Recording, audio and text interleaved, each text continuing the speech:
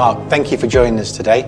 It's a great pleasure. It'd be good to just get a bit of background on who you are and what you've been doing. Sure. My name's Mark Ridley. I'm a CTO practitioner. What that means is I run an advisory firm that really talks to CEOs and often CTOs about either scaling their businesses, so often with later stage startups that are in the flush of growth, or sometimes very large companies that want to act more like startups. And thank you for joining us today at Very welcome. Digital. So I've got a question for you. Across all sectors, where do you see the fastest growing uptake of digital? It's a great question. It's a very nuanced question. Obviously, digital has a lot of structure underneath it.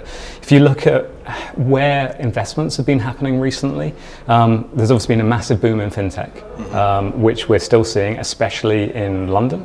London is this ideal location for fintech growth because we have both the tech hub of the UK and the financial hub of the UK in one place, which is relatively unusual. So still very, very strong financial growth spurred on by all the competition and the relaxing regulations.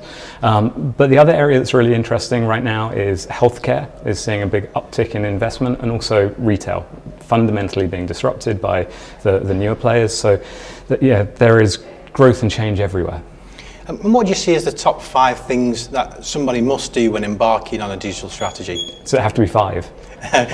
Just a top 5. I'll see how many I can get through. I think when you consider a strategy around digital transformation, the adoption of new technologies, you always need to be focused on value. So the first thing that I would look for is not what is the digital strategy, but what is the strategy for the business. And often I work with businesses, and that's my starting point, not to ask about the technology, but to ask about what the company strategy is. From that, you can roll back into layers underneath it. What are the levers we're really trying to move? What are the biggest blockers inside the organization? Is it a legacy organization that's dealing with inefficient processes? Or is it another organization which is dealing with disruptive players coming into the market with new customer approaches? And once you've created your strategy around that, then you can look at identifying the potential technologies you might adopt, appointing a team against that, and then trying to understand how you're going to structure and roadmap and prioritize the work that team does. So that's nearly 5, I think. Okay, no problem. And you've worked with many organisations, and so has Ciclum as well. What do you see as the gotchas, the pitfalls when embarking on the strategy? It's a great question. As always, every company that I've worked with is time poor. There are always competing priorities, and so the big blocker is always going to be, can I prioritize well? And I think the marker of an excellent organization is prioritization, which will flow down into your technology roadmap, your digital transformation roadmap. So good governance around finding the right resources, investing in the right programs, making sure that they have the space to breathe, that they're actually being delivered successfully. You often hear people refer to digital transformation, digital technology adoption as a cultural shift, which it is, but that's in a sense a little bit fluffy. That cultural transformation has to be led, and there is a program and communications that need a pretty stern hand and a discipline to deliver. So working inside or looking from outside into an organisation, have you some examples where you've seen that strategy executed flawlessly? It's a great question. I think the obvious answer is it's never executed flawlessly. And the other thing, and when I'm working with executive teams, this is one of the things that I'm very quick to point out, which is the strategy will always change. No strategy will ever be perfect. It will never survive contact with the enemy. Making a strategy is the beginning of a process of continuing to iterate on a strategy. So actually, it's more important that a company becomes good at forecasting, at changing the strategy, at running the strategy process. So understanding that there is a big vision that they want to head to, but at any point something might change their direction.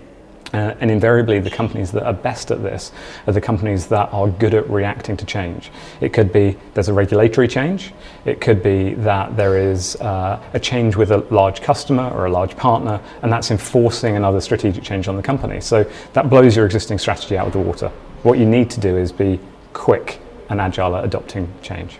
And we see big organisations like Amazon and AWS, Microsoft and Azure. What comes next after that? It's a great question. So both Microsoft and Azure Microsoft Azure and AWS have established fantastic bench lines of the availability of tools which have really revolutionised the way that businesses can come to market. So with both of those platforms, 10 years ago, if you were a younger company or a smaller business unit in a larger company, you had to go and buy servers, you had to buy a lot of the kit, you had to invest broadly in these big strategic changes you're making. What both Microsoft and Amazon have done is democratize that technology, so it's available to more people with smaller budgets, and so innovation can fundamentally change. But also what you're now seeing is the very companies that AWS and Azure have powered are starting to nip at the heels of the Googles and Microsofts and Amazons of the world. So we're starting to see smaller niche players who are developing go-to-market strategies around very specific things. It could be companies that are just in the subscription payment model, and they are point solutions which really help businesses adopt these new technologies very quickly.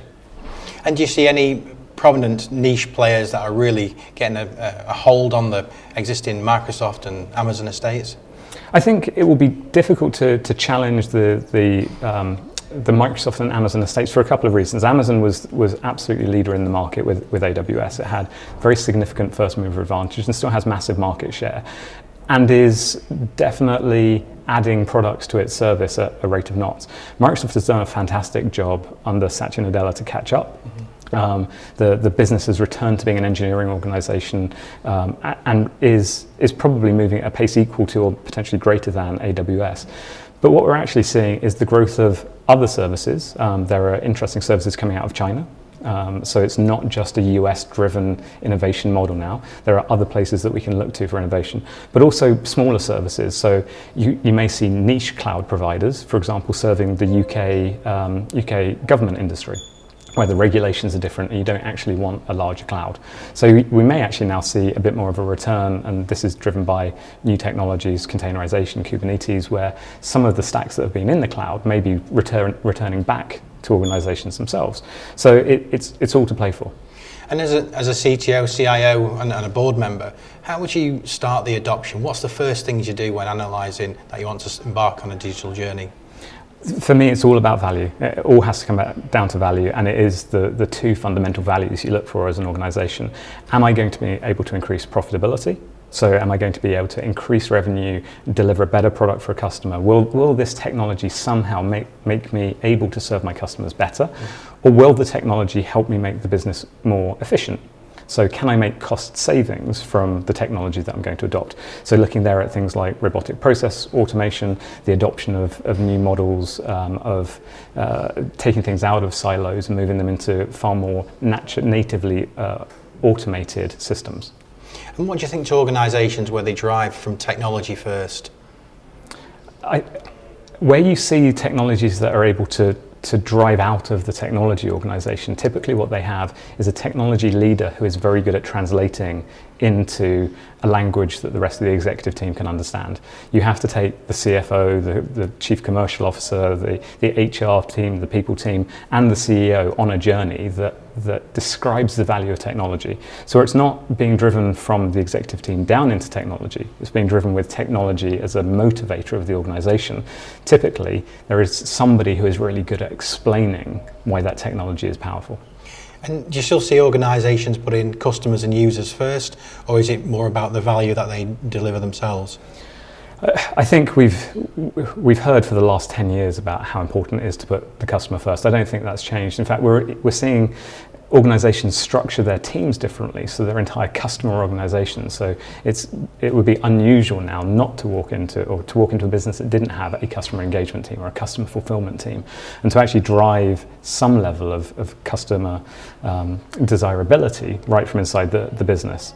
So I think that is absolutely key, but I also think that the nature of technology in businesses, from the IT department of 10 or 15 years ago, which was really just focused on operational efficiency, hitting a budget, spending that same budget, to a place where technology teams feel more enabled to take those propositions back to the business and to talk about customers. And I think the other change is we're also now seeing our internal stakeholders as customers as well. So where before it might be your customers are enterprises or consumers on the street, now we might actually see our internal staff as consumers and customers in the same way that we do with external customers. Okay, Mark, thank you very much. Very welcome.